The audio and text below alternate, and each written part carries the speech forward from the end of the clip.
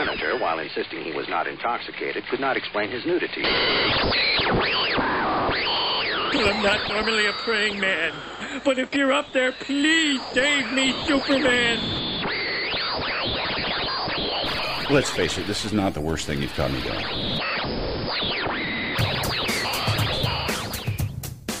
Hi, and welcome to the Crisis on Infinite Midlives podcast. I'm Rob. I'm Amanda. This is episode 67. Yes. It's hard to keep track. It feels like we've done nothing but podcasts for the last week. I'm sick of the sound of my own fucking voice, so thanks for tuning back in. But what can I say? Come back from a convention and actually had decent audio recording equipment out there, and we have extra stuff to share that we have never had in the past. Bonus tracks.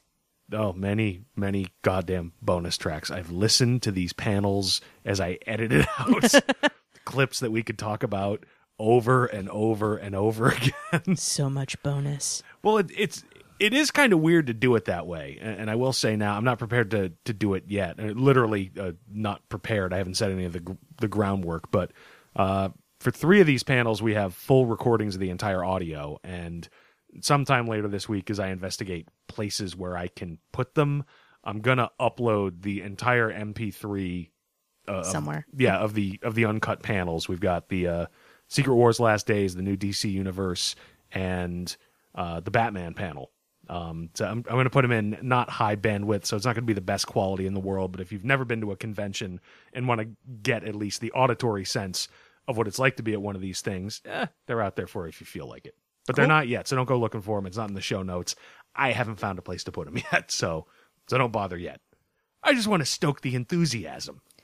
You're good at that. Have you ever considered being a hype man? I could get you like a giant gold watch necklace. This horrible shattered knee from my athletic injury. I was playing quarters. I fell off the stool. Oh. I physically can't carry the clock. Oh, no. And I would look ridiculous with a grill. Ask Jared Leto. Yeah. Although, you know what?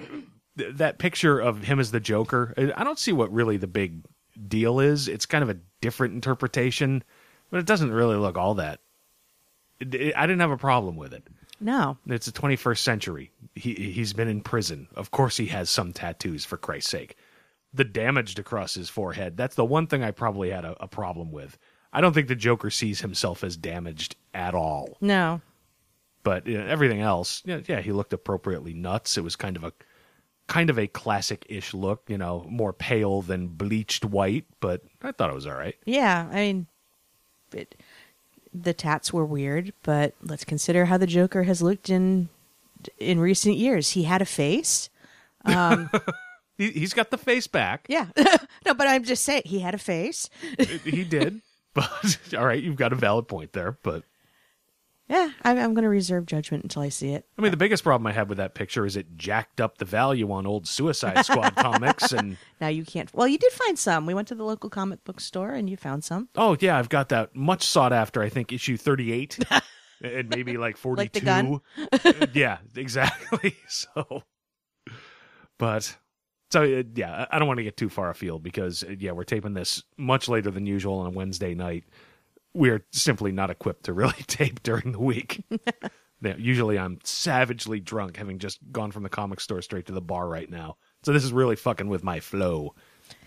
Well, the important thing is you're with us, gentle listeners, although the bar misses us terribly. Yeah, they might not make rent this week. But, so, all right, so we want to start with just...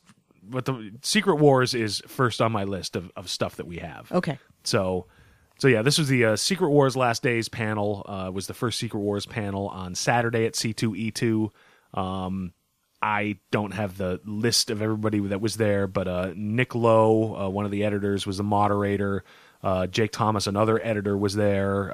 Al Ewing, who does Loki, Agent of Asgard. Yep.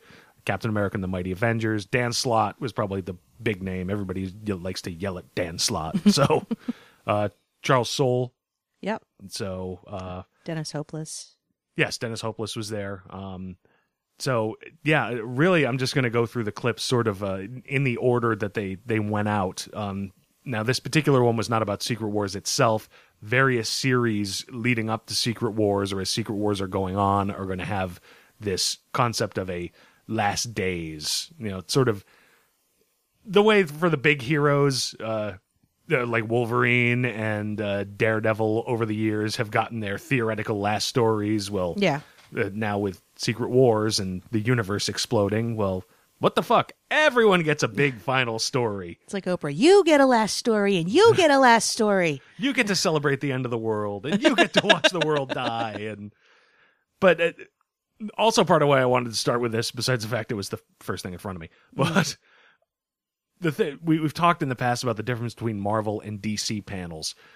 Normally, DC panels are uniformly more informative and fun, it feels like.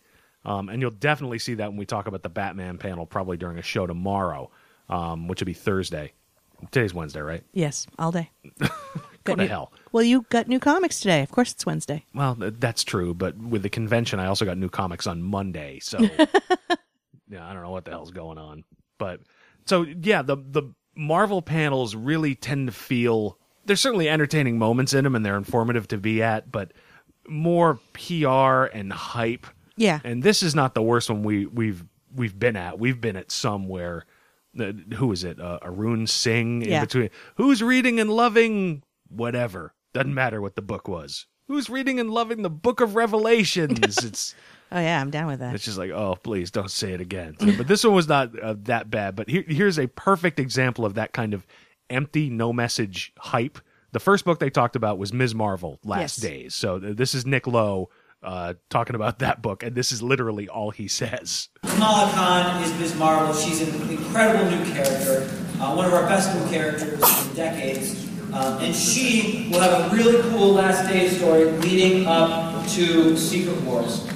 It is by G. Willow Wilson and Adrian Alphona, with covers by Chris Anka, like that amazing cover right there. So you'll see that Jersey City and Ms. Marvel are affected in a very unique way, in a very Ms. Marvel story. So basically, it's a Ms. Marvel story starring Ms. Marvel in Ms. Marvel City. Ms. Marveling it up. Exactly. Written by the people who write Ms. Marvel. And that's literally all he said about it. Yeah, I learned that somebody in the audience had allergies. Well, that might have been me, actually. You're learning that? I listened to that clip 46 times to get it pulled out of there. But yeah, that's really all he said about it. They got something cool for Ms. Marvel. Yeah, because they didn't go on to, and in contrast to some of the other clips that we'll hear, that's all they said. So if you haven't been reading Ms. Marvel, you learn nothing new that might possibly spark your interest to get into it. If you are reading Ms. Marvel, you didn't learn anything that you didn't already know. Yeah, and there's a couple like that. For example, the next book they talked about almost similarly. This has one additional piece of information, but yeah, here's Nick Lowe on Magneto's Last Days. Also coming with a Last Days story is Magneto by Cullen Bunn, Paul Davidson, with covers by David Yarden. Now, their character on the cover on the right, who can tell me who that is? Sugar Man!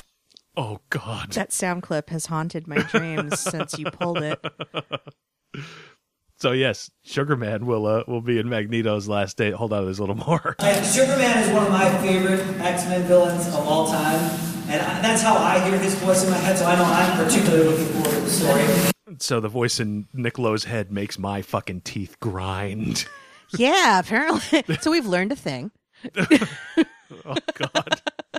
It's literally, walking out of that panel, I couldn't get that out of my head. No, wait. Rob, tell me, what's Nick Lowe's internal monologue? Sugar Man! How does Nick Lowe get to sleep at night? Sugar Man! Why can't Nick Lowe stop himself from crying? Sugar Man! No, please continue. You got more? No. I'm going to stop on a solid 3. I'm sure we'll get back to that. Oh, God. What does Nick Lowe call a Perlmutter? Sugar Man! Oh, God. I'm going to have fun with that. So, yeah, then they moved on to Black Widow's Last Days. This is Jake Thomas, who is that book's editor. This one at least has a little bit of information about kind of maybe sort of what it's about. In this Last Days story, Nathan wants to both look at where Natasha is in the present, which is in a very bad place if you know what's going on in Secret Wars, and the fact that these stories are called Last Days, things look pretty bleak. We didn't accidentally walk into this fucking panel. We had an idea that things were going to go wrong, goddammit.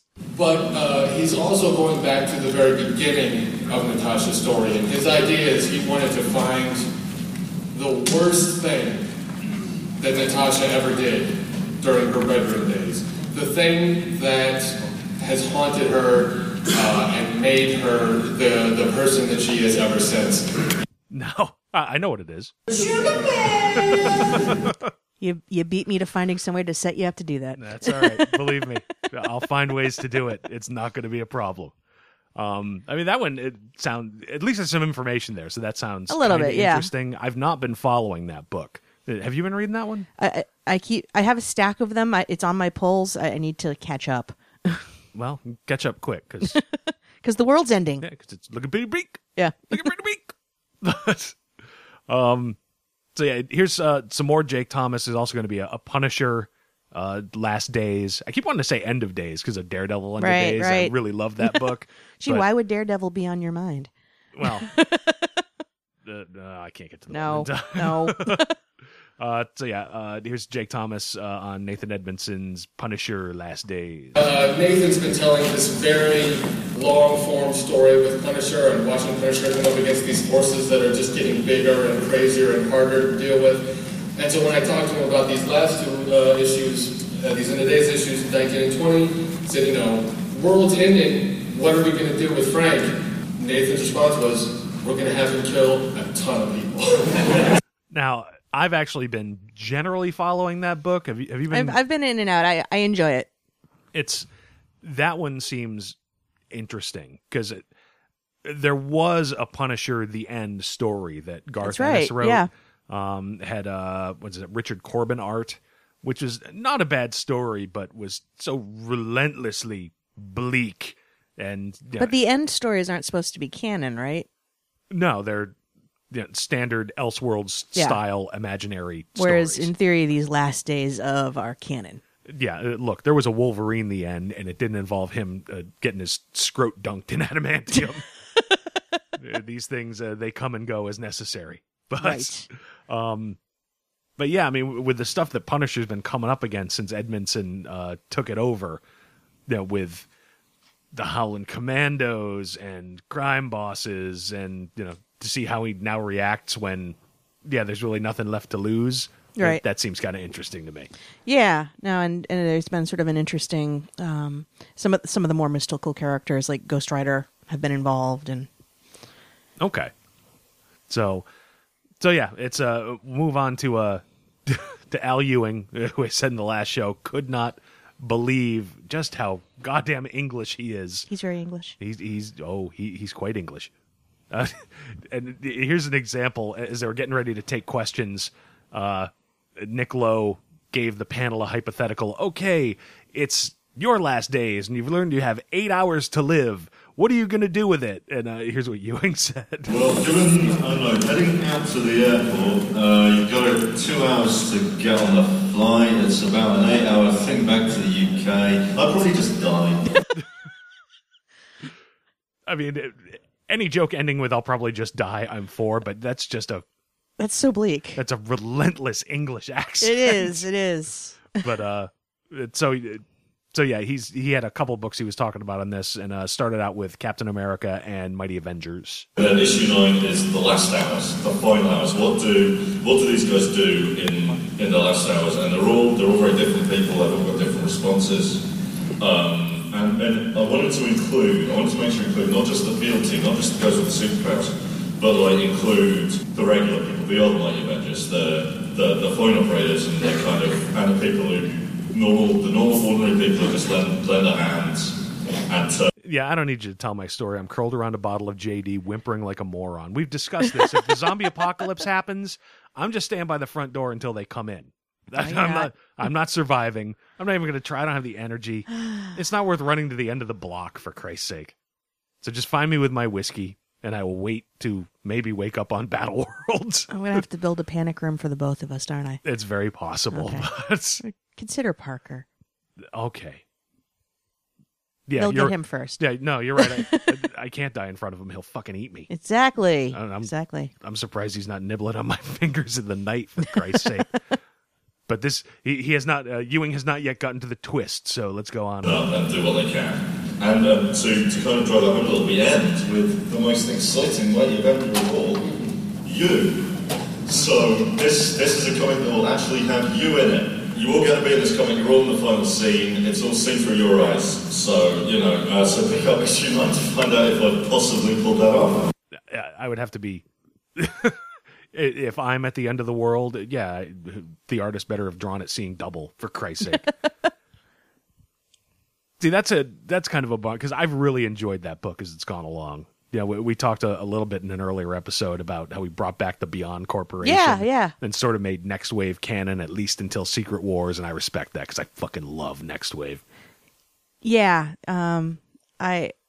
I've been rereading Next Wave. I had forgotten I can't believe that I had forgotten how much I enjoyed it, but I'd forgotten exactly how much I enjoyed it. Yeah, I reread a few of the issues as I was going through the comic collection to build up the studio here, but reading it front to back, I'm glad he brought at least a little of that into canon. Yeah. You have been reading Loki, Agent of Yes. Asgard.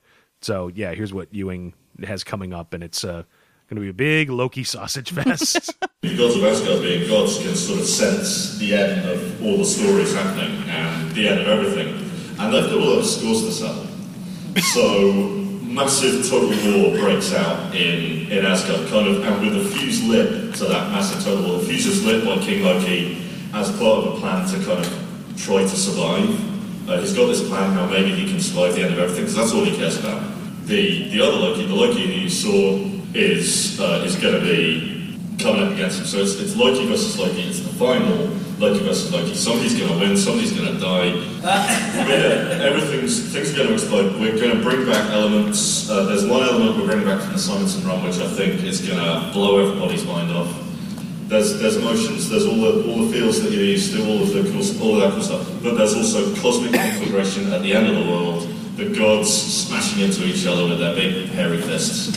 And this is it. This is the big one. So Loki's beating on Loki, and the gods are smashing into each other. Big hairy fists. Yeah, all right. Sounds like a locker room brawl, for Christ's sake. Well, not necessarily a brawl, but I think I heard him say something about all the feels in there, though. So that's good. Yep, something in a locker room anyway. I've been reading that book on and off. I did read the latest issue. Did you read it? I have not yet. I have to catch up on books this week. Right. Well, then I won't spoil it for you, but it's not a bad ending. Ewing's become one of my favorite recent writers at Marvel. Yeah. And I always just thought he had because again, the first one I read was Captain America and Mighty Avengers, and he just had that street level language. I thought, wow, he's really stretching to do Loki. No, he's probably bashing himself about the parietal lobe with whiskey and broken glass to try to be able to talk like a fucking American. So, all right, so yeah, the big name at the panel that everyone wanted to speak, and I said it before with his Twitter pictures where he's just has that impish grin making the Spidey thwip motion with every celebrity that he can put the arm on or get near. I could have sworn Dan Slott had, just sort of a little impish voice. He does not. And here's where he talks about Silver Surfer's last days. And this is really sort of the wild card book. Yeah. Based on what they said at this panel of all of them that are coming up. So this is going to be one to keep an eye on. When Secret Wars happens, you're going to be left with Battleworld. And there's nothing else. Do you guys like the Marvel Cosmic books? They're gone. Kree, Skrull, everything. It's gone. There's no more anything. No more Reptilians. No more any Marvel alien race you loved or cared about is gone. Spartak's gone. Everything, the whole universe. Whoosh. All our cosmic characters were very Gone. lucky to get back to Earth in time. Nova just happens to be on Earth. And look at the Guardians and happen to be on Earth. Silver Surfer is the one character in the Marvel Universe who is not on Earth in the cosmos who somehow survives. And he has been given unheralded powers to recreate the universe. Oh my God. Huh? Okay. Wow, so the last of his race is wandering the universe with a companion. Where have I heard that before? Well, everybody knows that everybody knows he's trying to do Doctor Who with a surfboard. He's doing all right with it. Frankly, because of that panel, I added Silver Surfer to my polls, and this week Silver Surfer, I've read one or two issues before this and always thought it was not bad. But again, because it's such a heavy-duty Doctor Who riff, I'm much newer to Doctor Who than you are. So it's got some interest to me, but not being rabid, I've sort of been, I'll take it or leave it.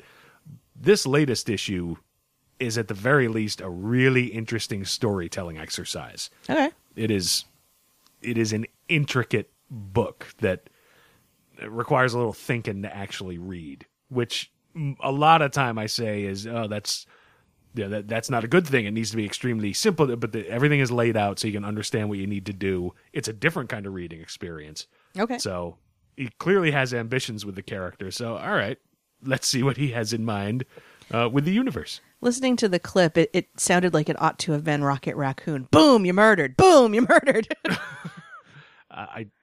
That's not rebuilding. Well, he's not rebuilding.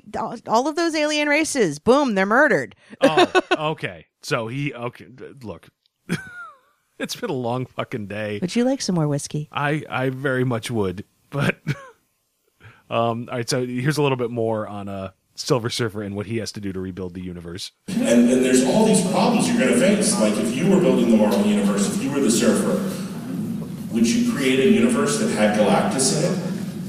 Maybe this is a chance to fix things. Maybe this is a chance to do it right. How dare you diss Jack Kirby?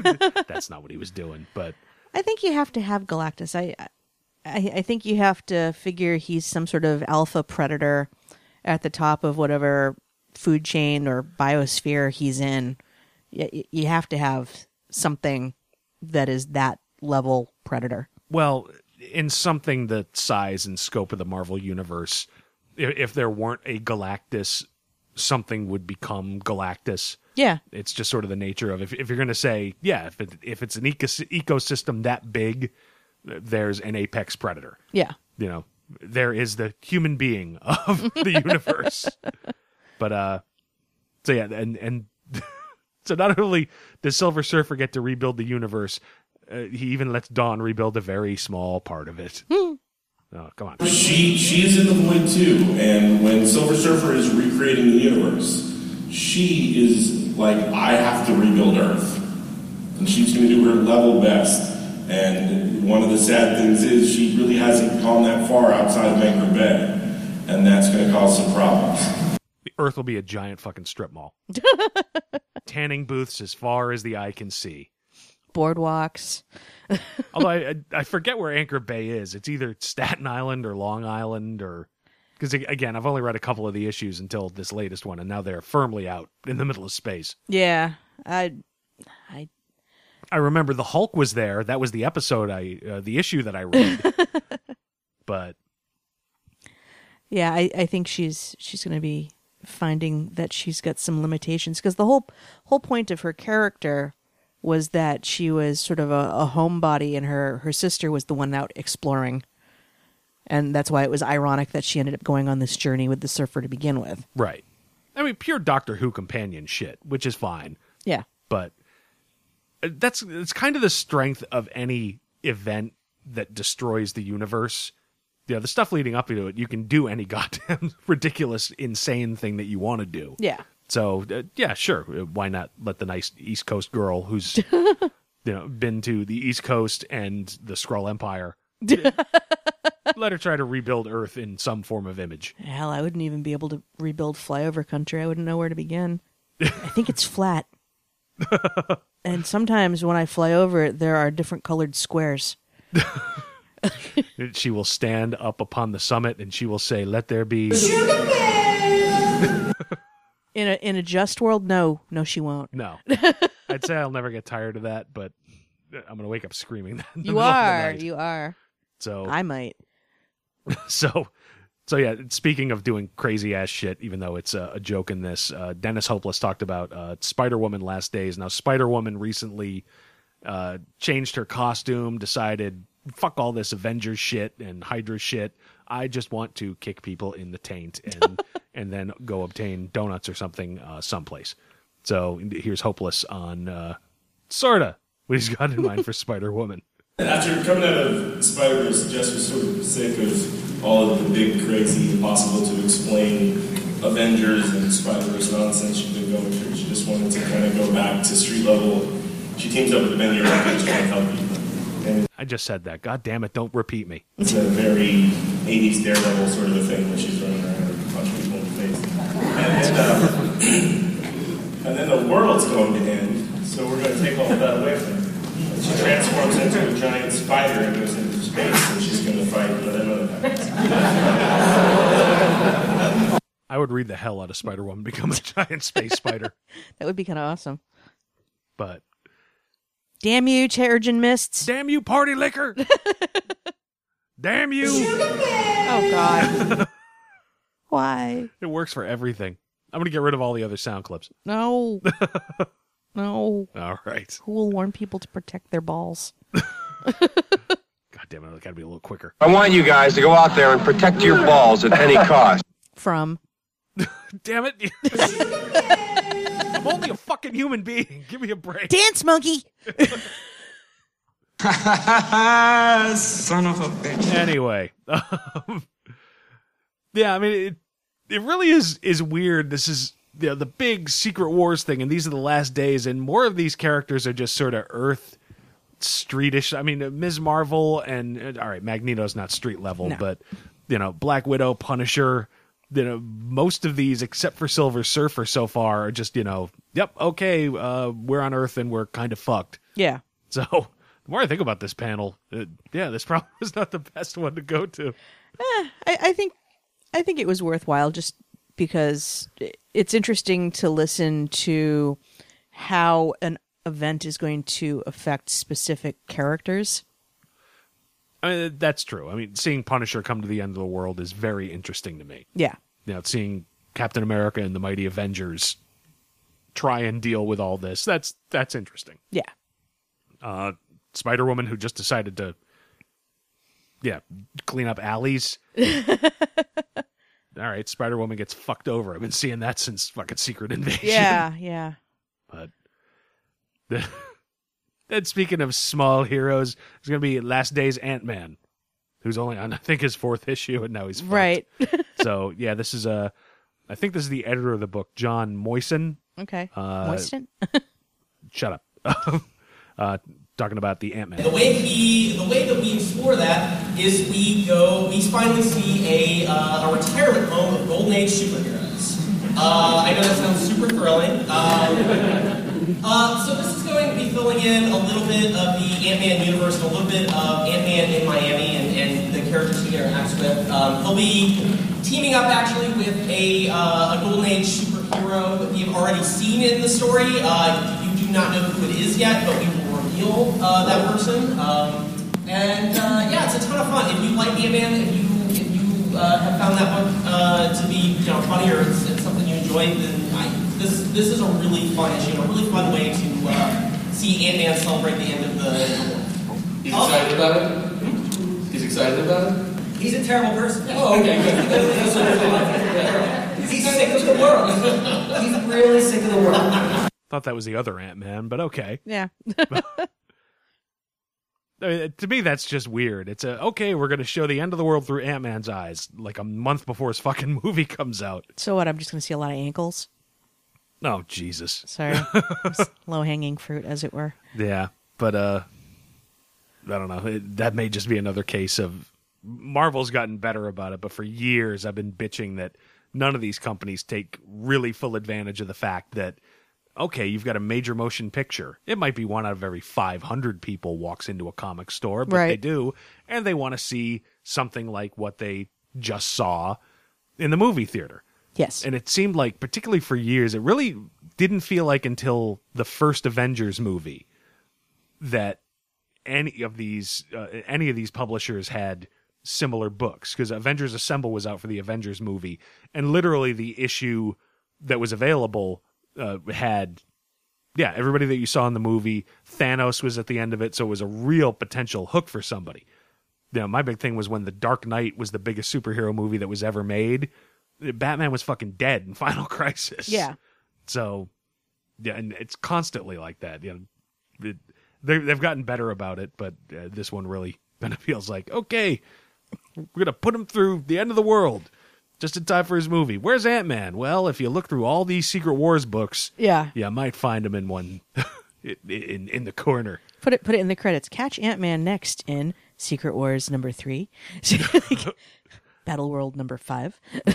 Well, and particularly with, although it's not going to be that big a deal for the movie, but have you read the Rage of Ultron graphic novel? I have not, because I wasn't sure if it was going to be related to even canon. So, well, I mean, that's kind of been the thing about it, and I don't want to spoil too much about it, but I do know how it ends because I've been spoiled on that. Yeah, sorry about that. I was drunk. I didn't mean to, but you never mean to. But and I don't suppose it matters in the movie since, well, no, Hank Pym is in the movie, but yeah, Michael Douglas is playing Hank Pym. Yeah, so in Rage of Ultron, the Rick Remender graphic novel that came out 2 or 3 weeks ago at this point, there's a major fate for Hank Pym, and that's sort of the question that's been all along is, okay, is this even in continuity? Does this happen before Secret Wars or after Secret Wars? And yeah. So yeah, one thing we did get out of this panel is at least a partial answer as to where Rage of Ultron fits into everything. So here's Nick Lowe talking about that.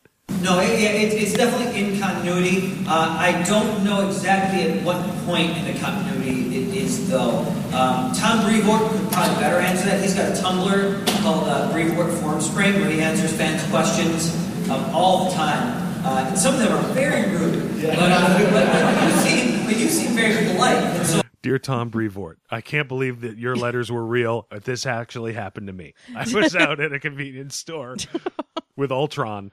All right, I don't want to go any further down this road. I'm not sure exactly where it lands.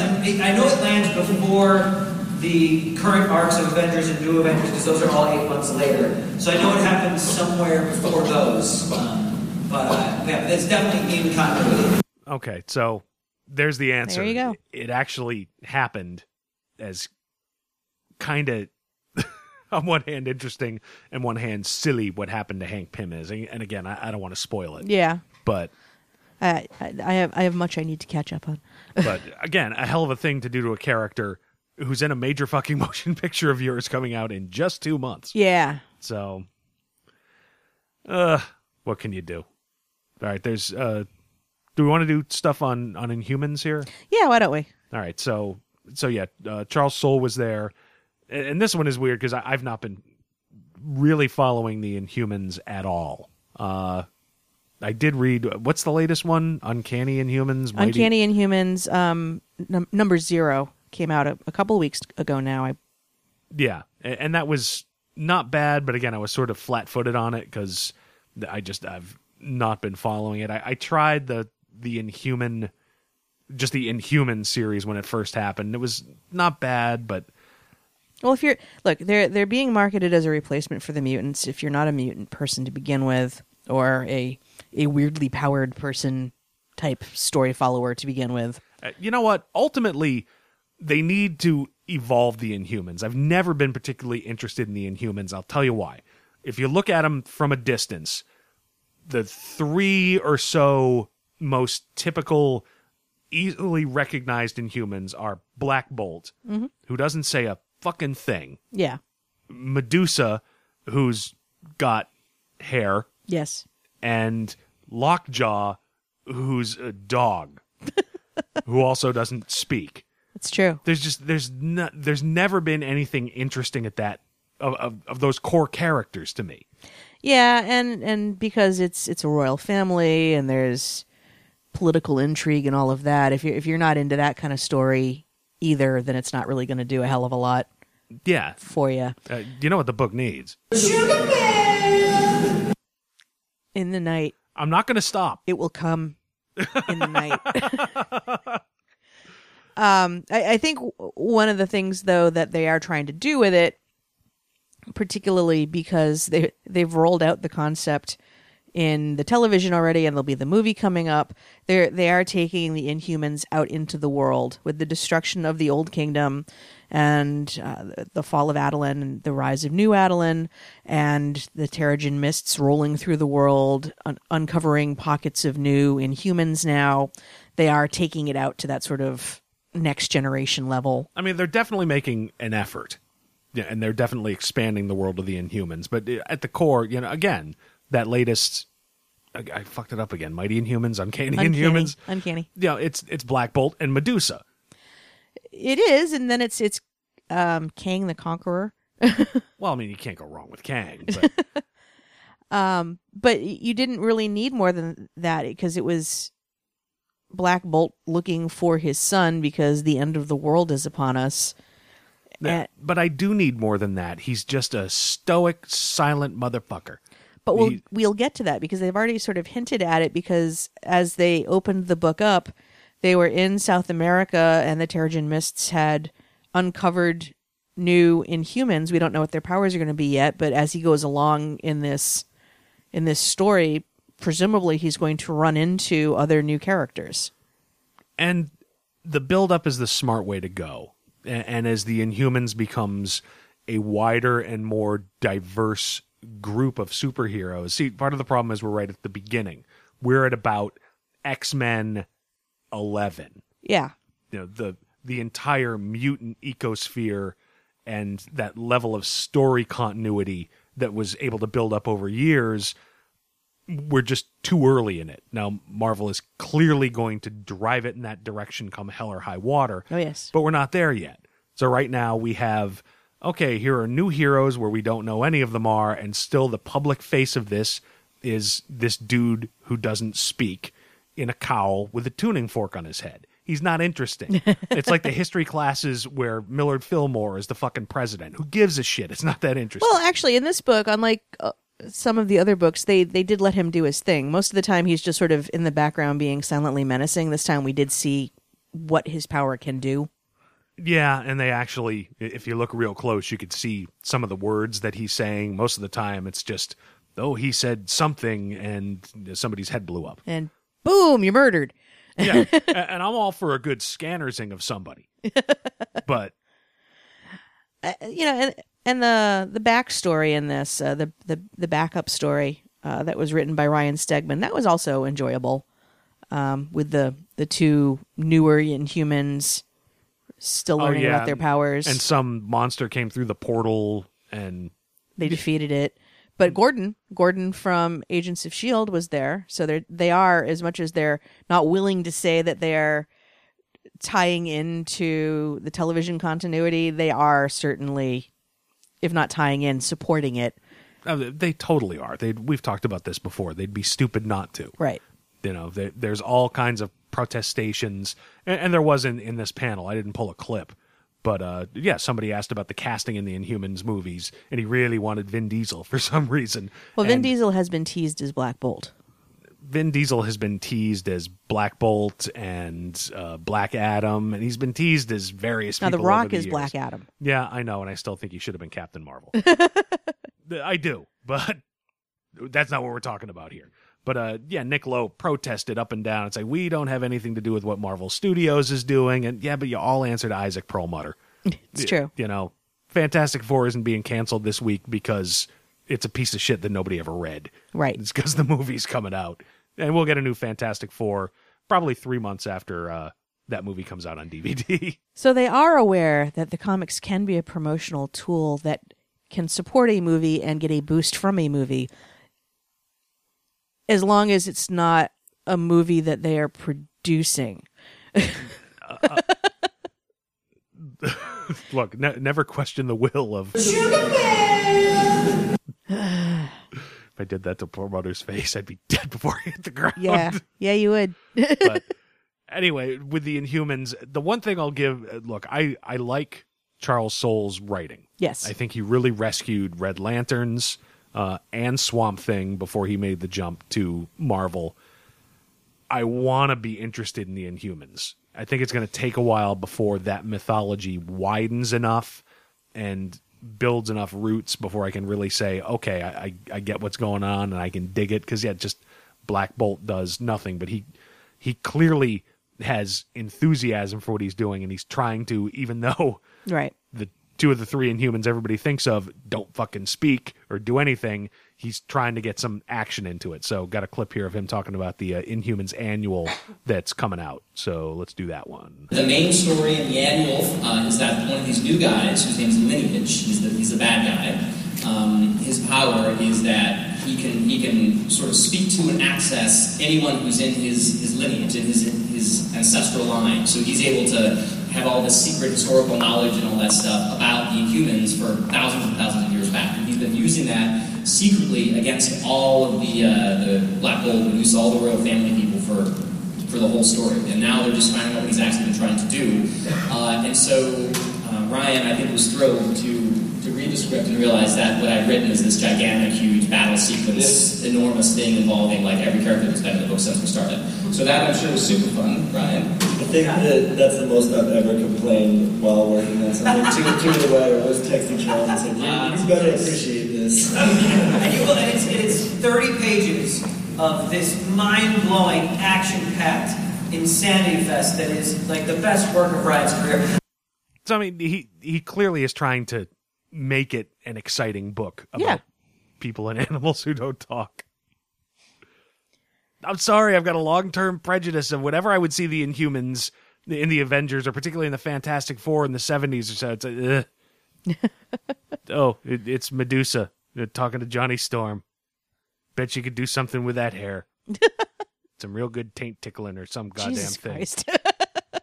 The sad thing is that's my idea of a segue, because then the next thing... End of days, taint tickler. You can write that one down. I don't think that one's going to I don't think that'll get through iTunes. But, so yeah, it's specifically Soule talked about at least trying to do something with the idea of Medusa can do shit with her hair, beyond... Whip it. Beyond, whipping it into your face and tickling your uvula and you can't quite get it out of your teeth and shit like that. Her hair can do all kinds of amazing things, right? It goes all over the place and does stuff. So what she's done there is, because she's about to go into battle with some serious heavy hitters, so she has turned her hair into armor by grabbing sort of pieces of stone and rock and all kinds of like metal and things like that around her and lashing it to herself with her hair. It's cool stuff. And Ryan really, I don't know what you thought when you read that in the script description, but you certainly nailed it on the page. Oh yeah, no, that was a really exciting one to read because there were so many moments like that where I got to play around and do something that hadn't been seen before. Hey, Medusa, can you move all your hair like that? That's all I can picture right now. Is it just on her head? No wonder Black Bolt hangs around. Oh my God. Sugar Man! Can always be worse. I have no response to that. I don't even know. All right, I broke Amanda. Everything's under control. Situation normal. There, see something different for a change. Because even I'm getting tired of the Sugar Man thing. I walked into the show going, I'm going to get so much use out of that, and I've used it to beat it into the fucking dirt. No, I'm still hung up on pubes that move independently. I just... So am I. I won't sleep tonight. I had to think that. How do you think I feel, for fuck's sake? All right. So one more Inhumans thing. There's another series coming out, Adelon Rising, and this is just sort of the basic plot that he's got going on. The main concept of Adelon Rising is that you have a superhero resistance movement. I'm not going to tell you what they're resisting, but they are, think of like the French resistance in World War II or something like that. They're actually led by Black Bolt, and Medusa is sort of the top cop who's been assigned to take them down. So it's a very fun sort of life during wartime story. Yeah, see, again, it's Medusa and Black Bolt. they got to move the Inhumans past that. It's just never going to work for me. They're trying to. They're introducing new Inhumans. No, I don't know who they are off the top of my head, but they are trying to introduce them. And then they will all die because Battle World. But, you know. They'll keep the good ones, I guess. So, yeah, we're actually coming up to the end of that panel. Then moved into questions, and actually I've played one or two of the questions sort of out of context because they went with stuff we were already talking about. But, the constant... And, again, we've been to a lot of panels at a lot of conventions over the years. Yes. And there's always a certain amount of sniping at the other publisher. Yes. Marvel is always an order of magnitude further up, taking shots at DC. And I miss when they would just talk shit about each other around the annual softball game. I don't even think they play that anymore. Yeah. Well, they always sort of... It was one of those things for years and years and years. In the 70s and 80s, you would get these crossovers. And yeah, leading up to Amalgam Comics, so they shouldn't have done that. But at least they were kind of working together. And I think the last thing was JLA Avengers with yes, George Perez art and why am I blanking? Mark Waid write that one? That's a good question. I forget. We can look it up and put it in the show notes. Sure, why not? But yeah, it's when there's sniping to be had. Marvel always seems to be just a little harsher about it and just a little quicker with it. They are the mean girls of the two publishers. Yeah, well, when you're on top, you don't have to try so hard, I guess. But oh, you don't look quite as fat today. Really? Thank you. But so yeah, and right now with Convergence happening at DC and Secret Wars happening at Marvel, with at least a certain similarity behind, when it's all done, things will all be different. Marvel and Dan Slott in particular at this panel, had to take a shot at Convergence, so we got that. One of the things that's very different at Marvel is you can tell that Secret Wars was going to happen from the second Jonathan Hickman started writing his Avengers run. We've known this is coming for a long time. We've known exactly when the Secret Wars was going to hit, when we were going to tell these stories. So something I think that gives us a leg up over any other company telling these kind of stories is this has always been on the calendar. This has always been on the map. And all of us writers have been thinking about this for a long time. And we're all ready to give you a really good bang in all of your Last Days in Battle World and Warzone stories. Dan wants to give me a good bang. Yeah, I was going to say. I'm glad he clarified. I'm going to have to take such a shower after this show. He was wrong and you knew it. Yeah, I knew it. You just want to suck the joy out of everything. Yes, I do. But the thing is, I get what he's saying, and when it comes to this particular moment in time, he is absolutely right. Convergence was originally meant to be nothing more than here's a way so that everybody at DC can take a break and move their shit from New York to California. And okay, everybody gets a last look at their favorite characters from all over DC's history, and then we go right back to the New 52. And they pivoted on a dime when they realized what Secret Wars was, and when they realized some of their books that were a little bit out of band from what the New 52 was originally meant to be, we're really getting an audience. Okay, well, why don't we take this opportunity to loosen up the New 52 and open up to do different kinds of books and sort of back off the all-in that the New 52 was. The problem that I have, yes, that applies to this particular moment in time, but Marvel's known Secret Wars is coming for as long as they have because that's the move they started making in response to the initial serious popularity of the New 52. Hickman took over the Avengers in mid 2012, about 6 months after. Yeah, of course you're going to go in that direction. At the time, it was making DC millions of fucking dollars. Right. So it's a little disingenuous to say that it's something that was planned organically and not as a complete reactionary move to the other publisher. Yeah, now that said, it was clearly a well-planned reactionary move. Yeah, it's clearly well-oiled and everybody is on the same page and their stories are complementing and dovetailing into each other. And they were clearly hoping that, okay, a few years in, and now Secret Wars will be our moment in the sun. Not realizing that, oh, shit, well, here's a good opportunity for us at DC to sort of loosen things up and say it's a soft reboot at exactly the same time. Yeah. The timing, it's just awful timing. It's good for readers because there's cool shit happening on both sides. But, yeah, I think that's the important takeaway. But yeah, you get that at Marvel panels that, we got our shit together and they don't. Oh, look, I'm so glad that Batman found the softer side of Sears. What? That was a backhanded compliment that Cordelia gave Willow in the pilot of Buffy the Vampire Slayer. Man, you're digging deep on this one. Yep. But... all right, so the only other thing I have from this panel is just sort of a tease from Nick Lowe on particular characters that, at least in the Secret Wars Spider-Verse book, we're going to see. Well, if you want to hear about those other characters with Aranya and Spider-UK and Spider-Man Noir and Spider-Gwen. Spider-Gwen! Spider-Gwen and Spider-Ham. You got to pick up the Secret Wars Spider-Verse. And that is all those characters and picks up almost directly from, in a way, from the Amazing Spider-Man number 15.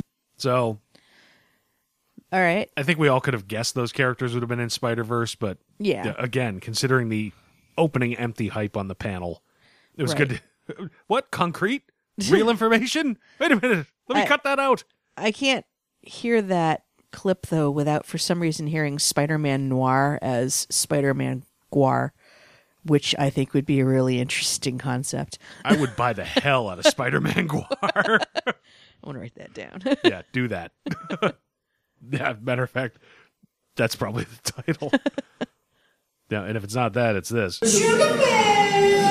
I will cut you. I am the worst fucking person in the world. All right, so you want to talk the new DC Universe panel? Sure. How are we doing on time? We're at 51 minutes. Okay, we will try to move quickly because, it's, again, late on Wednesday, and we're not used to even remotely trying to function this late on a Wednesday night. So, the tough part about this panel for me is it was called the new DC Universe a couple of weeks into Convergence. Right. So, what I believed would be talked about would be, here's specifically what the DC Universe is going to look like after as we come out of Convergence. And that was most decidedly not the case. No. This was individual books were talked about, mostly good books, some brand new ones that look kind of interesting. But and we talked about this on our Friday recap show. People specifically, it was the first question, Convergence, what's happening? And everybody said, oh no, none of us are working on that. We don't know. It's like, well, you called the fucking thing the new DC Universe. Right. If the panel was called Free Hand Jobs and I'm walking out of there dry, I have questions about your fucking marketing. God damn it.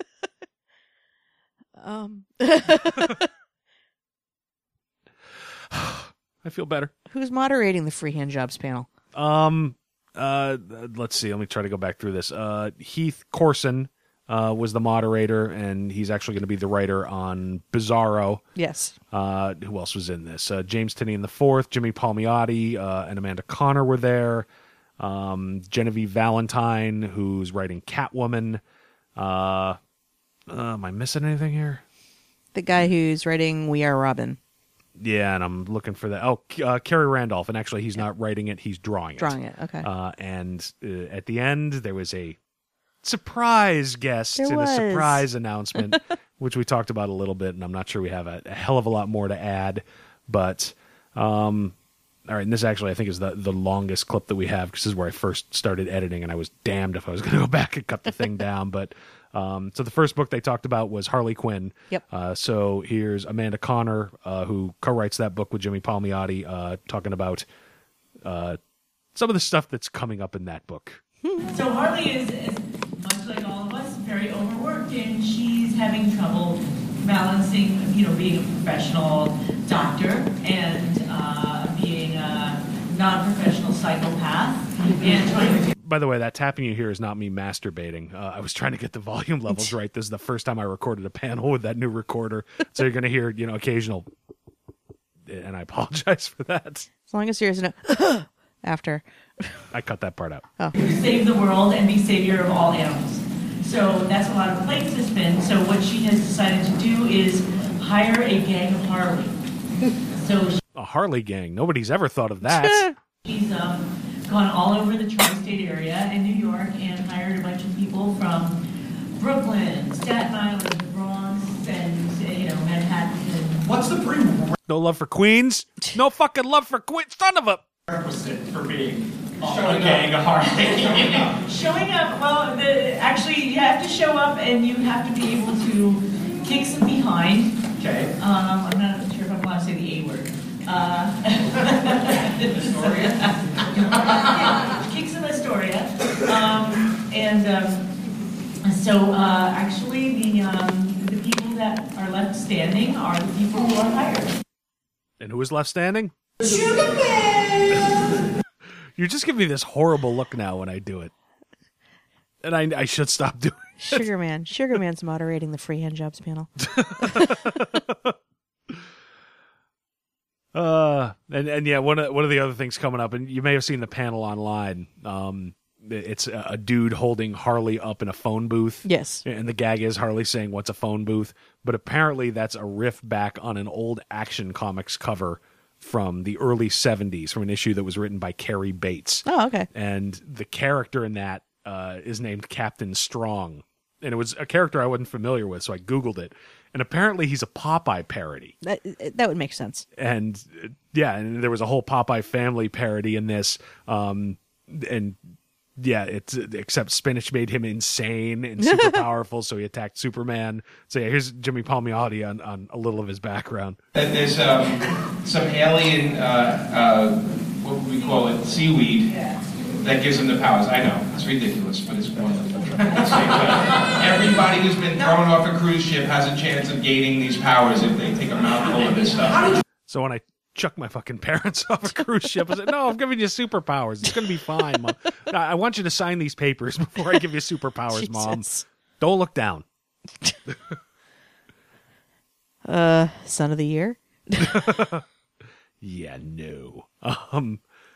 All right, so then there was some stuff. There's a Harley Quinn and Power Girl miniseries that's on the way, and the concept behind this actually was kind of interesting. I don't think I read this particular issue of Harley Quinn they're talking about, because I think you're more into that book than I am. But it's an enjoyable book. It's not bad when I've read it. It's just one of those, it winds up in the pile, and it just seems I never seem to get to it on a regular basis. But it makes me giggle. Well, all right. But so yeah, here's the concept of where the thing comes from. This 6-issue miniseries takes place in between the two panels where they go into Clot King's dimensional ring and come out. So and it's like a whole 2 weeks worth of adventures that happen in between those two panels. And that's kind of interesting. Yeah. So I'll have to go back and find that issue. But getting back to what we were saying with the differences between, say, this and a Marvel panel, we learned a lot of things beyond. So this is a book. It's going to have Harley and Power Girl in it, doing Harley and Power Girl things in the area in which they live.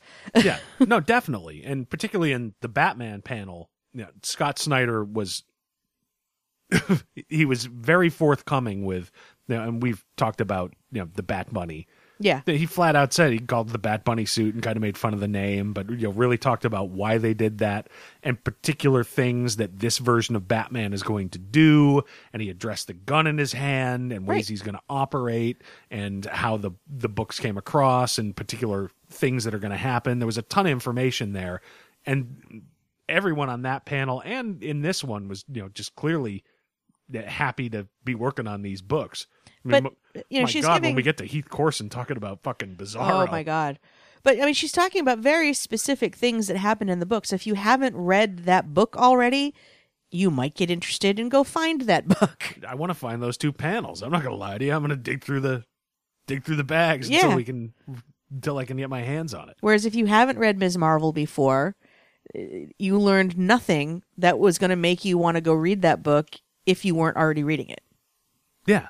And just clearly Palmiotti and Connor are just having such fun trying to put this together. I mean, here's Palmiotti talking about the same storyline. You know what? I thought maybe one day, like, I'll just have add that extra panel with the ring, and then one day it'll let us tell the story in between. It's sort of like how we make work for ourselves in this business here. And so the joke was that, it did very well. Those issues did very well, and then we pitched it, and I said, well, a lot happened between those two rings, because Power Girl comes out with a wedding dress, and Harley Quinn comes out with a bunch of 3-yard cats. Yeah, and we say there's a big story to tell there, and we kind of conned them into letting us do it. I mean, that just sounds like they're having fun with it. Yeah. That makes me want to give it a try, for Christ's sake. Yeah. Yeah, and Dan Slott, in general, talking about the Silver Surfer stuff. Again, I put that book on my pulls because it sounded like he was having fun.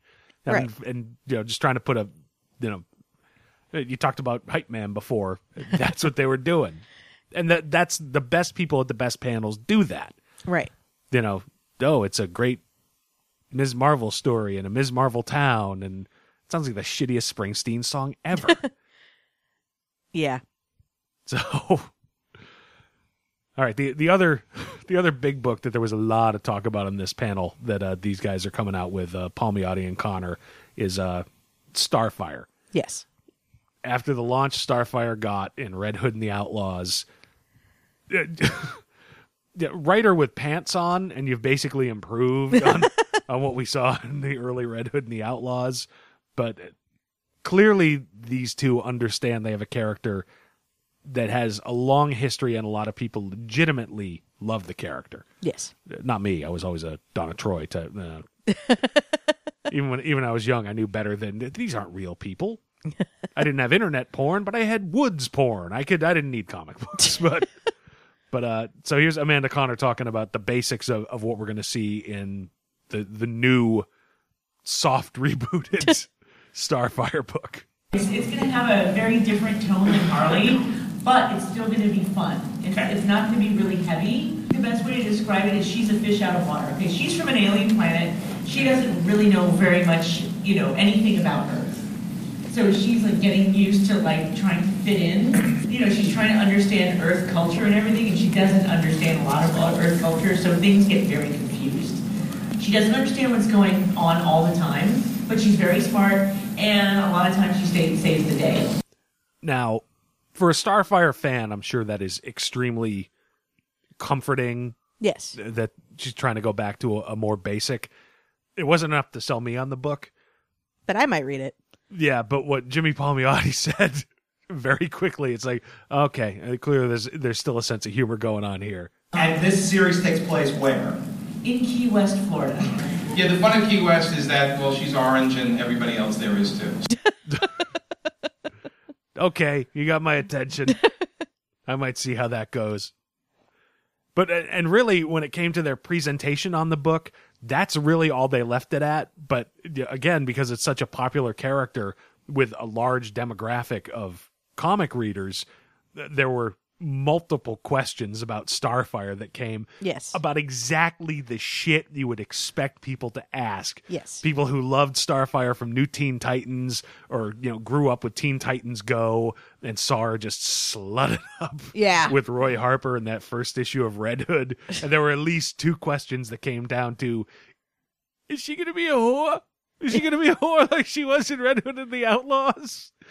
So, yeah, I mean, the first sort of oblique question was, are we even going to see the Outlaws? And not immediately, but it could happen in the future.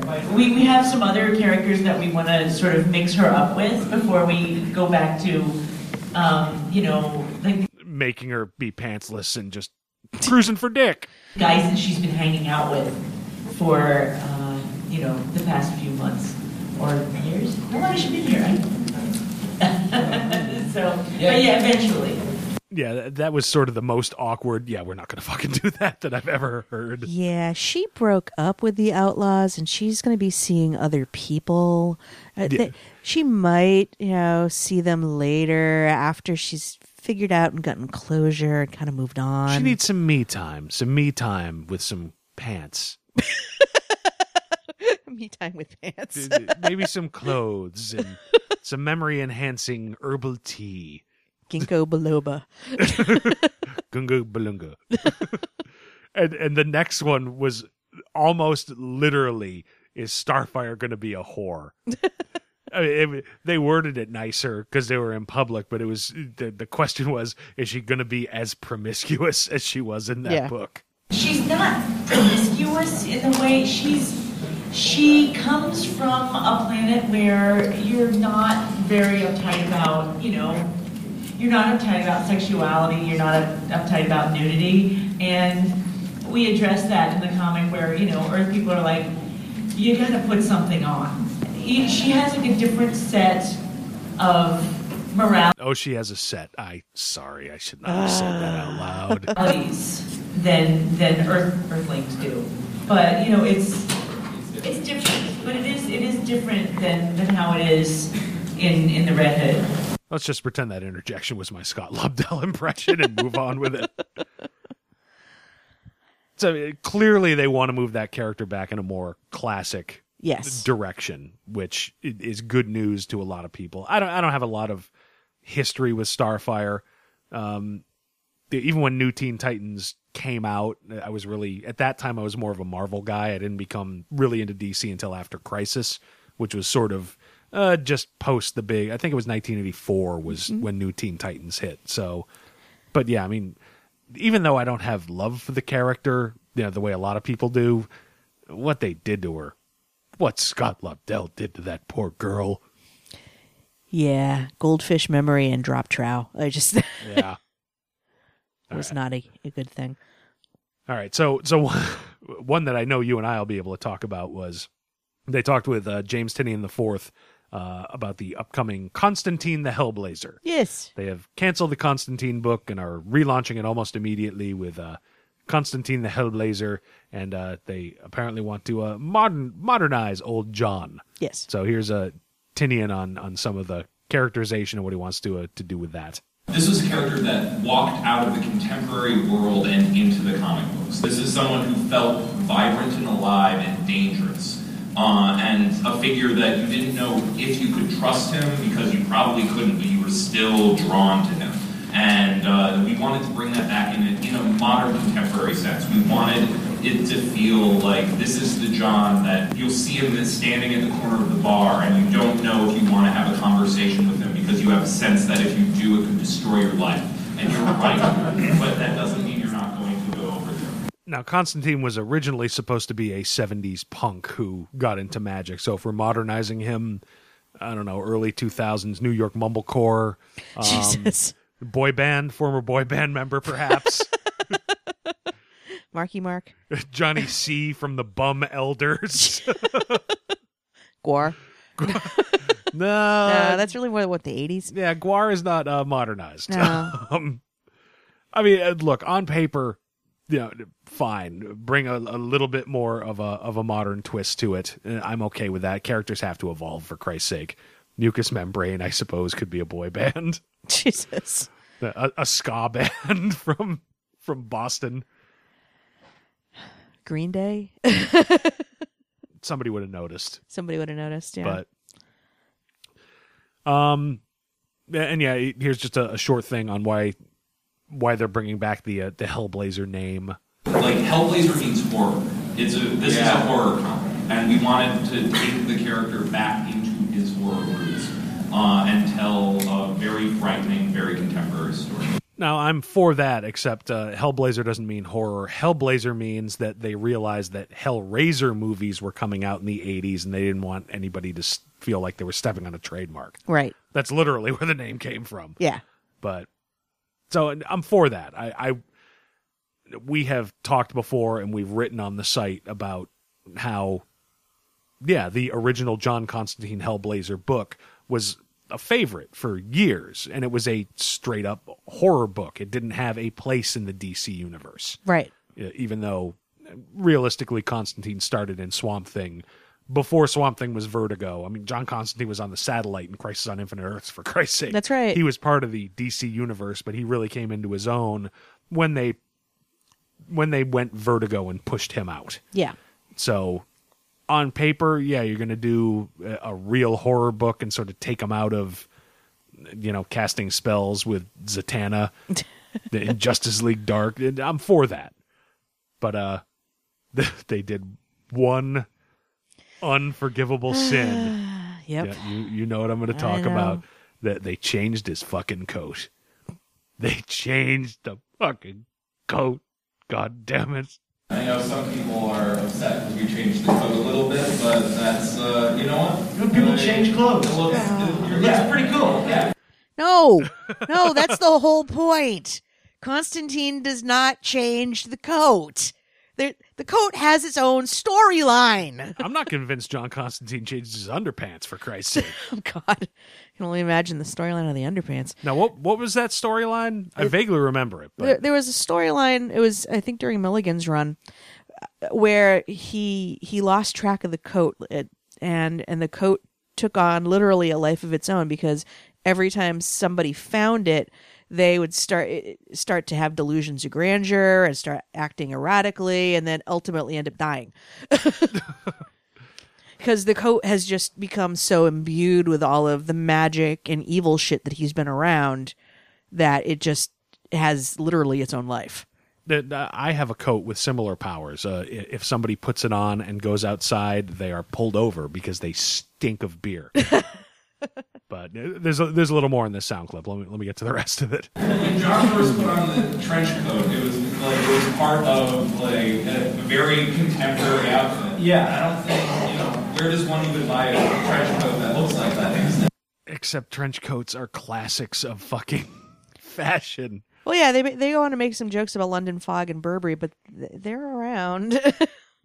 Yeah, and I'm sorry, a duster coat is always going to be good. The coat they've got him in is the coat they have him in the TV show. Right. The sort of 3/4 length. Yeah, and that's certainly fine. It beats the shit out of Keanu Reeves, I guess. But it's not the same. It's not the same. God damn it, John Constantine wears a trench coat and he smokes cigarettes. They're gonna put him in a Red Sox varsity jacket and have him vape his way across the world. And I say that I'm holding an e-cigarette in my hand right fucking now. And it's like, no, it's not cool. I'm not cool. It just keeps me from buying cigarettes. That's all it is. It sounds like he's got some some good ideas. Let's make it a horror book. Let's bring it back closer to the basics and away from the superheroics. But it comes down to this is a comic book. And when you change a comic book character's costume, you face shock and fucking damage. Yeah. Most of us are not equipped to deal with it. Yeah, I mean, just flat out say you're trying to either give the character a more modern silhouette and own that you're going to take shit from the readers anyway. Leave the coat, but give him a bigger collar and some armor lines on the fucking coat. Just New 52 him up. Maybe he needs gauntlets with Wolverine shit. Take his underpants away. That's all you have to do. It worked for Superman. It's the same coat, but you know what? We took his underpants. Give him some sort of weird Mandarin collar for no fucking reason. And he's wearing a jock strap with ass floss. That's the costume change and some armor lines. I will read the book. I love the character John Constantine. I didn't necessarily like what happened with him after I didn't necessarily like what happened with him after Brightest Day, for Christ's sake. Right. I think that Ray Fawkes, toward the end of his Constantine line, really had his hands on it. I like what Tinian did with Batman Eternal. Yeah, I think he's a pretty decent writer, so I will definitely give this a shot. Yeah, absolutely. He'll be back in the trench coat in 18 months. That's when I also estimate Superman will get his underpants back. Gee, I don't suppose there's some movies coming out. Well, that's another one. I didn't pull a clip from this, but what's it called? Dark Universe? Yep. Justice League Dark is going to become Dark Universe, and I think that's because that, I think, is the current working title of Guillermo del Toro's project. Yes. To make a DC Vertigo Dark movie. Yes. So, all right, I'll try that. All right. All right. I don't want to burn through this, but we got to step up the pace. So got a couple things, and this is a book that was not on my radar at all because why would it be? It's got Robin in it. I don't give a shit about Robin, or at least on paper it had Robin in it, but apparently that's not the case. We got Carrie Randolph, who is the artist on We Are Robin, talking a little bit about the basics of the book, which is really the first that I had really heard anything about it, and it was relatively interesting. Yeah. So what it is, it's a gang of Robins. Like remember in Dark Knight Returns how there was the gang? Yeah. It's a mix of that and like V for Vendetta with a little bit of a, I don't want to say hip hop. Yeah, like a hip hop twist to it. Okay. It's very, if Batman is like kind of rooftops, this is like street level. Now, hip hop means nothing to me because I am an old white man, so that part doesn't appeal to me at all. But I suspect he's making a reference perhaps to the involvement of urban youth as members of this group of Robins. Just because I don't like rap doesn't mean I'm mentally retarded, for Christ's sake. I get what he was saying, and that's fine. But I was just trying to help. And I need the help. I need as much I like help to as be I can get. helpful. You're extremely helpful. Thanks. God damn it. That's what you get. That's what you get. But the idea of street kids who just decide, okay, we're the Robins, as if the Crips are the Bloods. Yeah. But we're going to fight crime and corruption. That sounds kind of interesting. Yeah. So, he had a little bit more about a particular character and sort of the general tone of the book. The book kind of revolves around a kid Duke who shows up in, I want to say Batman 38. So it's kind of like his initiation in a degree into being a Robin and what that entails. It's a little violent, but totally. What are we looking at? This is like you said, street level. It's dark. Yeah, there's going to be some stuff. There's stuff with cops. There's stuff with kind of political things as well. It's topical, I would say. I mean, that doesn't sound bad to me. No. So I'll give that one a shot. And I see the word Robin and I tune out. Yeah. And I always have. I'm one of those 80s, fans who hopefully has matured somewhat from being 16 years old and reading The Dark Knight Returns for the first time. And, but there's no room for Robin. Batman would never put a child at risk. I don't necessarily believe that now, but I know I don't like Damian Wayne. He's a snot. So the word Robin is never high on my list, but that one doesn't sound bad. Yeah, no, I'm interested in it. You're becoming punchy. I can tell. You're drinking wine from a sippy cup. It's pink. It does not taste like punching a police officer. But it is that much more deadly.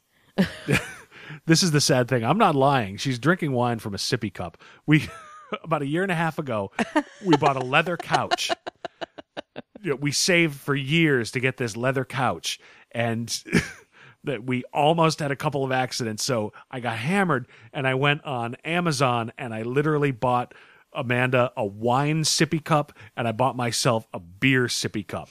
And it looks like a pint glass, but if you look inside the wine one, it looks like they've hammered a fucking wine glass into a pint glass with a spill-proof lid. Yeah. Which I really should use my sippy cup around all this sound equipment. But you're much smarter than I am. I have good ideas. Yes, you do. All right, we're both becoming punchy. So yeah, let's go through the rest of this. So next is Bizarro, and Heath Corson. This was sort of the unexpected money shot of the whole panel. Yeah, he just clearly loved the idea that he was doing this book and loved the idea of Bizarro so goddamn much, and really just wants people to give it a chance and like it. Yeah, again, Bizarro, like We Are Robins. It's like, I don't care about Bizarro all that much. Yeah, I might have tried it, but just based on the sales job that he did on it, right? It sounds like fun. So yeah, here's his basic concept behind what he's trying to do with at least the first arc. And the concept for the Bizarro book is it's Jimmy Olsen and Bizarro in planes, trains, and automobiles. That's the book. It's the two of them on a road trip across country to Bizarro America, a.k.a. Canada. Of course, Bizarro America's Canada. Of course it is. That's fucking gold. Just that concept is gold. Yeah. It's like, you, sir, have my attention. And the first, here's the thing on the first villain in air quotes that they're going to fight. So we're going to be doing a tour through a lot of the DCU. Our first stop is in Smallville, where they run afoul of Rex Tuttle, a.k.a. King Tut, the king of slightly used automobiles. The handjob king of Smallville. Jesus. The pharaoh of pharaoh deals. And he is our bad guy for the very first issue. I mean, Jesus. Bizarro and Jimmy Olsen. Of course they were going to go to Smallville. Yeah. But, the idea they have to just fight some fucking used car salesman. I mean, Jesus. I mean, that's not swinging for the fences, but that's it. Okay, somebody just wants to have fun, and I Yeah. respect that. And he's got interesting ideas. If I say the character of Bizarro, I couldn't name the character of Bizarro. He talks backwards and punches Superman. Yes, That's what he basically does. it. But clearly, Corson has put some thought into it, and it sounds I'm not sure if it sounds like fun or tragic, but it sounds kind of cool. Well, just the idea of pairing him up with Jimmy Olsen, because, Superman and his pal Jimmy Olsen. Okay, let's talk about Bizarro and his not pal Jimmy Olsen, because Bizarro. Yeah, his mortal enemy, his douche buddy. I have no idea. But sorry, more beer. But so yeah, here's some something. Christ, maybe I don't need more beer. This Bizarro characterization. We're going to have some cameos. We're going to have a whole bunch of goofy jokes. Bizarro has a chupacabra named Colin. The whole reason that I'm the one who's perfect to write this is because Bizarro just wants to be loved. That's all the man wants. He is just a big nerve ending of love and need, and just runs around wanting everyone to like him. So, particularly the handjob king of Smallville. Doesn't understand why nobody does, and I am like that. I mean, it never would have occurred to me, but putting it that way, yeah, okay. Someone It's who's true. completely backward and totally misunderstood, and yet the avatar of Superman just sort of not the reverse avatar, but never evil. He was always just sort of a goofball. Yeah, he was misguided but well intended. Yes. So yeah, it's And now he has a chupacabra. I never get a chupacabra. Name- Why can't I have a chupacabra? because you have a cat. Oh, right. We can barely handle the goddamn cat. Okay, Would eat the cat, it's true. and then you'd be sad. I would be very sad. So Can't have that. quit bitching about the chupacabra. Your birthday's coming. You'll get something. Okay. All right. So, yeah, how are we doing on time? It's hour 22. Okay. All right. So yeah, why don't we do a couple of these? Actually, no, this is the last one before the big announcement one. Yes. This is Genevieve Valentine, who is taking over Catwoman. Now, Catwoman in the last few issues, and again, I've only read a couple of them, has coming out of Batman Eternal been the mob boss, the kingpin, if you will, of the underworld in Gotham, and that's fine, but that's not necessarily Catwoman. It's not why we read Catwoman. Yeah, and it sounds like Valentine has a decent plan to sort of have her cake and eat it too. Get her back in the suit. Yeah, so let's do a little something with that. She doesn't like dealing with anybody, but she absolutely likes getting shit done. So all you need to do is put her in charge of everyone and see how ruthless she's going to be. And the first arc, we sort of play around with testing those limits. Because of course she's always been a very morally great character, but there's like such a dark gray that we're hitting a point where can she come back? And I was really excited that at the end of the last arc, at the beginning of this one, she realized that in order to get everything done the way she needed to do it, she had to face Lena Kyle and Catwoman. So she is now back in the suit and dealing with some people that she was not expecting to ever have to see again.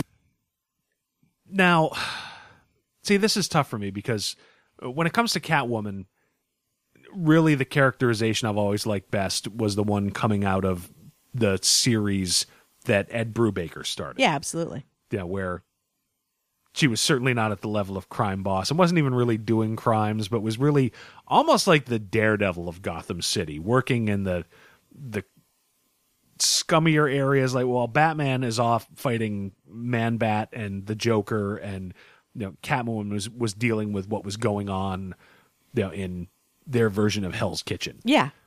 So Catwoman as crime boss certainly is a better idea that intellectually works better for me than Catwoman as straddling Batman on the top of a building, as we saw in issue 1 of Judd Winnick's run. And I like Judd Winnick as a writer.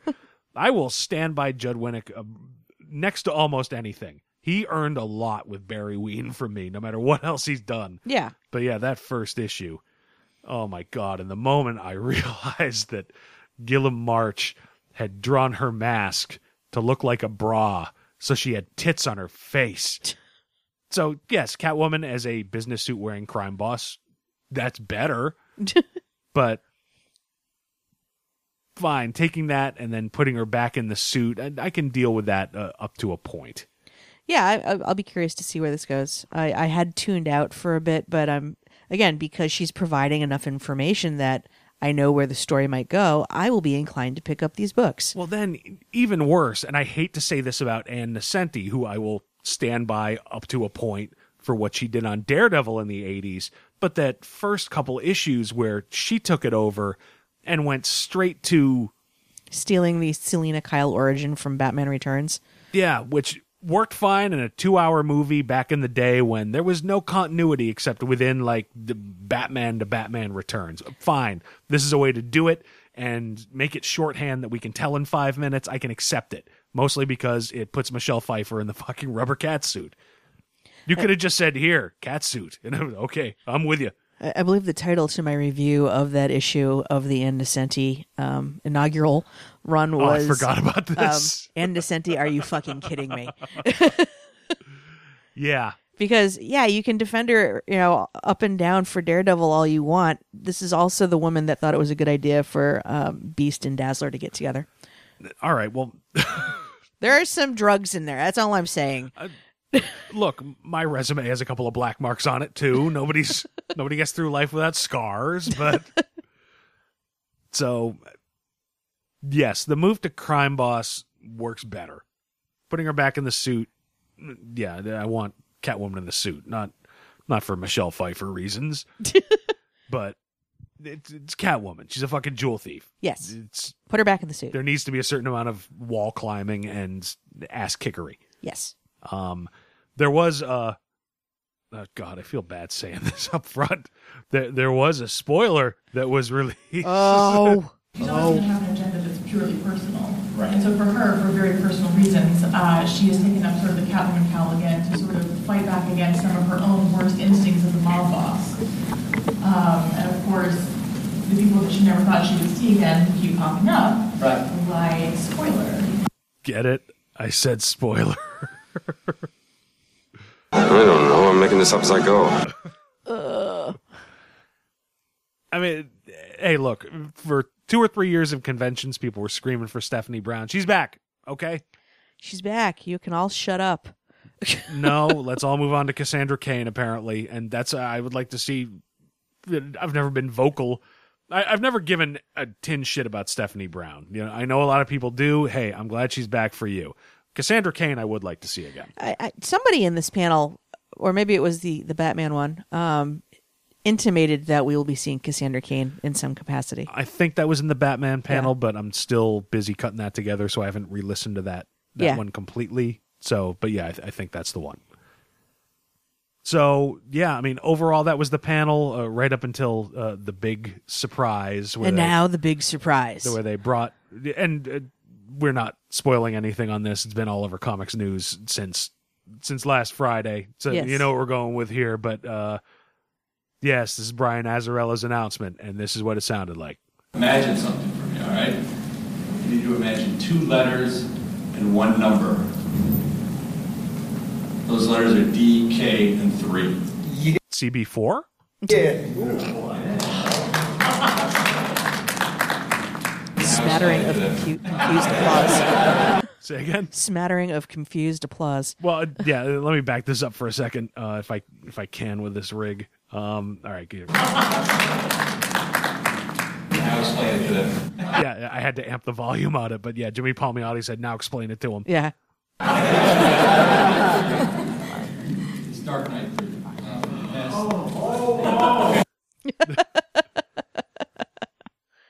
I mean, see, we talked about this last night. We didn't know what the fuck he was talking about either, because the whole DK2 thing, that was only on the covers of the original issues. It's true. The trade paperback, it's The Dark Knight Strikes Again. Nobody's referred to DK2 as Dark Knight Strikes Again in 15 fucking years almost. That's true. So of course we didn't know what the hell is going on, but and apparently there's a reality distortion field around Frank Miller. It affects people. It makes people believe stuff.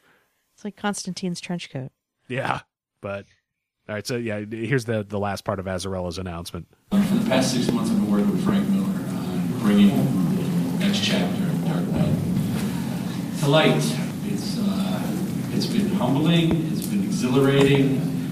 I've learned a lot. I call him Sensei. And he calls me Rubberneck, and we dance until dawn. It's a big, big project, and we're both really jazzed to bring it to you guys. Now, I've said this before. I think I said it when we did our Friday recap show.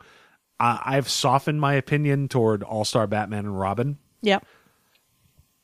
I have not against The Dark Knight Strikes Again. And you recently reread that. It was literally when we went to the comic store on Monday. I probably hadn't read it since it came out. I probably read it a couple times at that point and said, yeah, this doesn't work for me. I know I came across the issues as I was organizing the collection here, and yeah, I didn't reread them then. I put them in storage. So I hadn't read it in a long time, and the owner of our local comic store had a used copy, which I picked up and reread the other night. Now, to be fair, I was drinking heavily. I think there's more to it than I originally thought, particularly when you look at the layout and the use of color.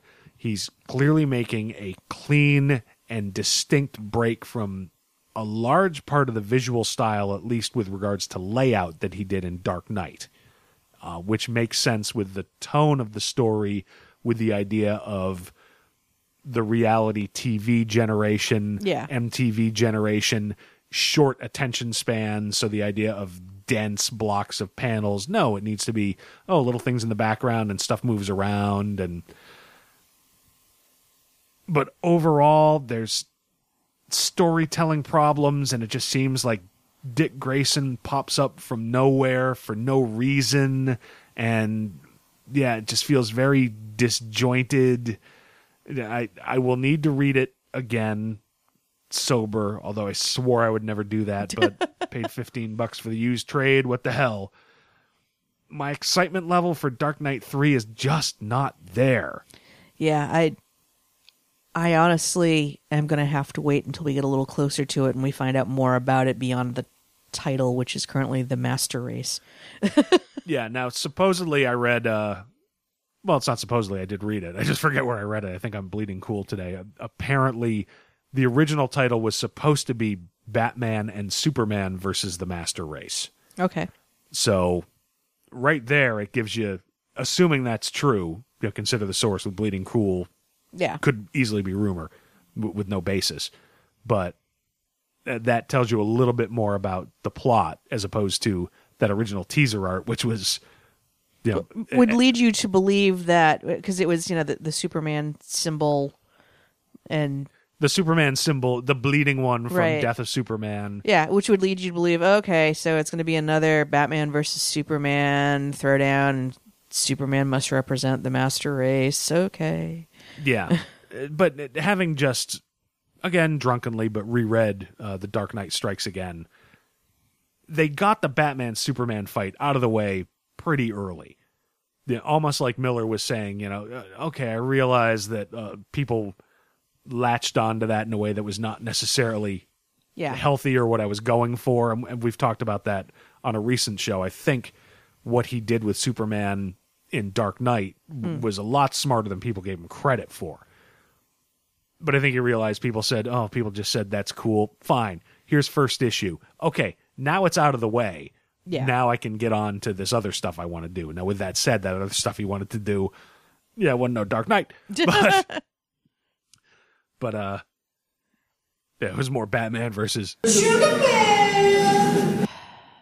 After this episode, I will retire that sound clip forever, I promise. Why do you hate me? I don't. I really don't. I hate myself. This is the equivalent of audio cutting. Self-flagellation via Sugarman. Yeah, and we talked about this on Friday. If it goes in a more criminal story direction, Azzarello is a great crime writer. It is a good thing to have him involved. Miller's most recent stuff, I mean, Holy Terror. Ugh. Without an editor, left to his own devices, he moves to excess, apparently, these days. So, yes. Great, get him a co-writer. Visually, the press release that DC put out after that announcement is... we still don't know who the artist is. Right. Artist or artists. DC must know the thing's supposed to come out in 6 months. Somebody must have been hired, right? So yeah, it's just... I was hoping I would reread Dark Knight Strikes Again and soften toward it the way that I did with All-Star Batman and Robin. I softened toward Batman and Robin because as over-the-top as Batman was in that, I feel like the overall theme of that was Robin being their humanized Batman. Yeah. Batman was so over the top, and Robin, in his orbit, quickly became violent and almost a murderer. They realized that they needed each other.